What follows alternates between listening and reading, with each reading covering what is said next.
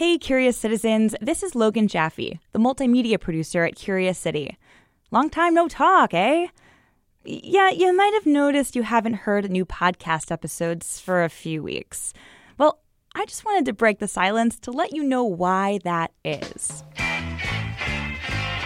We're gearing up for a brand new season of Curious City goodness, and we're dropping new episodes starting February 4th. So make a note, mark your calendar, do whatever you gotta do, because that's when we reboot the Curious City podcast. But we do hate to keep you hanging. So we dug through our archives for a story we thought you'd find interesting this time of year, considering that Chicago has an election coming up February 24th to pick a mayor and aldermen. All right, let me get real with you now. The job of an alderman can be mysterious. Chicago has 50 of them, one for each ward. And there's a lot of neighborhood variety within the city. And yeah, they legislate, but what else? That's why Chicago and Andrea Lee asked us for specifics on the job title. Mainly, what are Chicago aldermen actually responsible for? I want a little bit more of a window into that black box of aldermanic duties. Well, we opened that black box and we found, as a job, being a Chicago alderman can be pretty weird. A quick note, we reported this a few years ago, when Dick Mell was still an alderman. He's since left office, but the rest of the aldermen in here, yeah, they say there are problems with the office, but they're still running for re-election. Anyway, here's what reporter Alex Keefe turned up.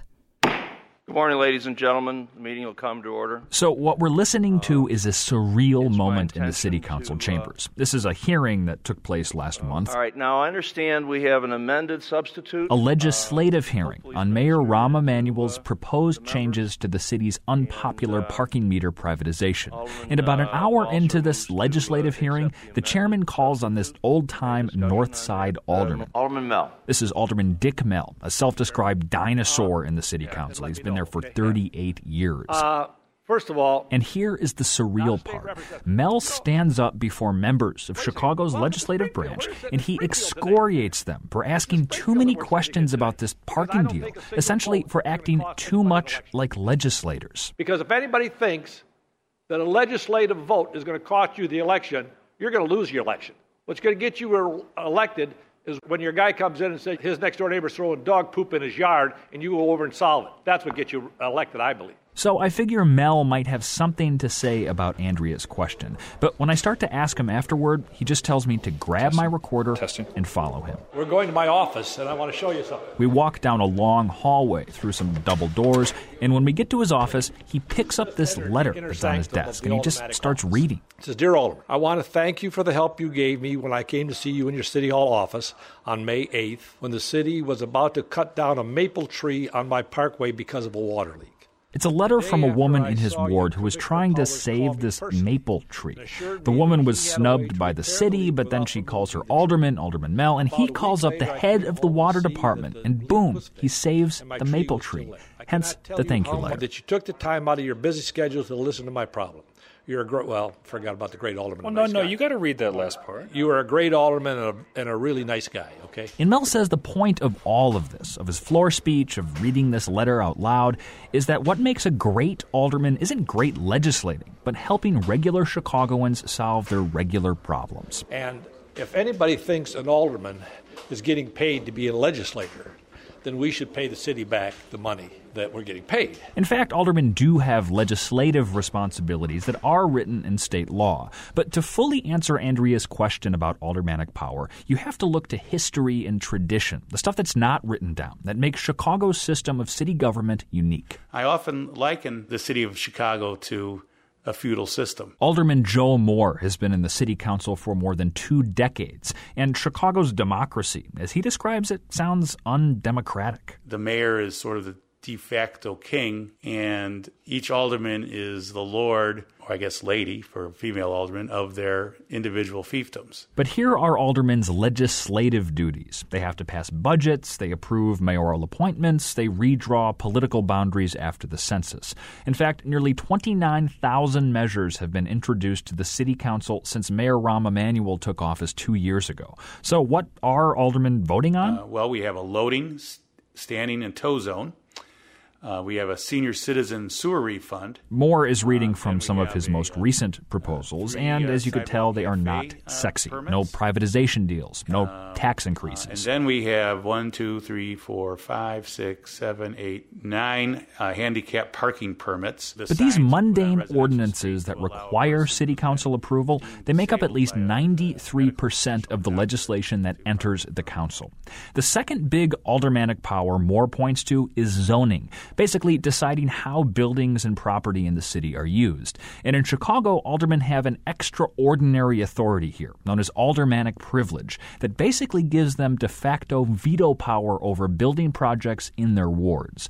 But when they're not busy with this kind of legislation, Moore says aldermen spend time on what he calls simply ward issues. One day, a young woman came to my office seeking assistance with reading her home pregnancy test kit. Moore says this was one of the weirder constituent service requests he's ever received, but then he makes it even weirder. I assigned one of my female staff assistants to help her conduct the test. So you had the staffer help her do it's peeing on a stick is what we're talking about, right?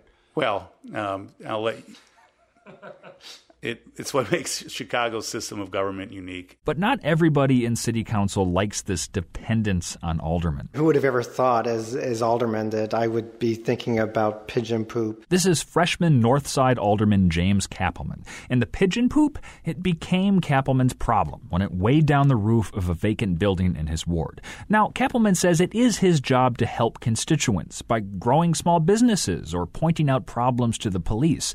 But he says Chicago's culture of going to your alderman for, well, everything is not efficient. We've just taught residents that the way to get a problem addressed is to go to their alderman.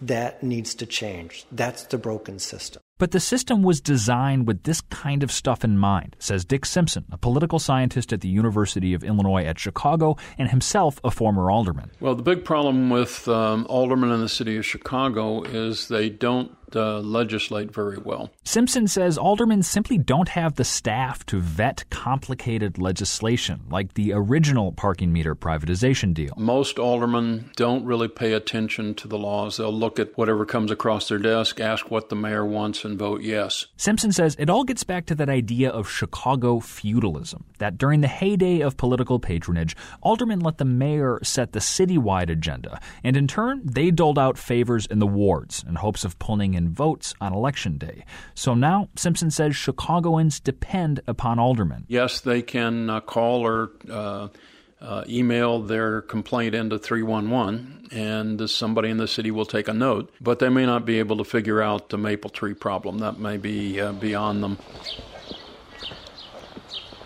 And that's how Andrea Lee's question about Chicago aldermanic authority can lead us to a quiet North Side neighborhood on a bright Saturday morning. I watch the squirrels chase up and down all day, and they come to that little tree right there. This is Janice Abelman, the woman who wrote the thank you letter from the beginning of our story, the woman who now talks to me in the front yard of her bungalow in the cool shade of her maple tree. All thanks to Alderman Dick Mell. It ain't much, but, it's all I got, and I didn't want to lose it. I don't want to lose any part of it. As for the question of whether aldermen should be legislators or tree huggers, I would have said they should do both.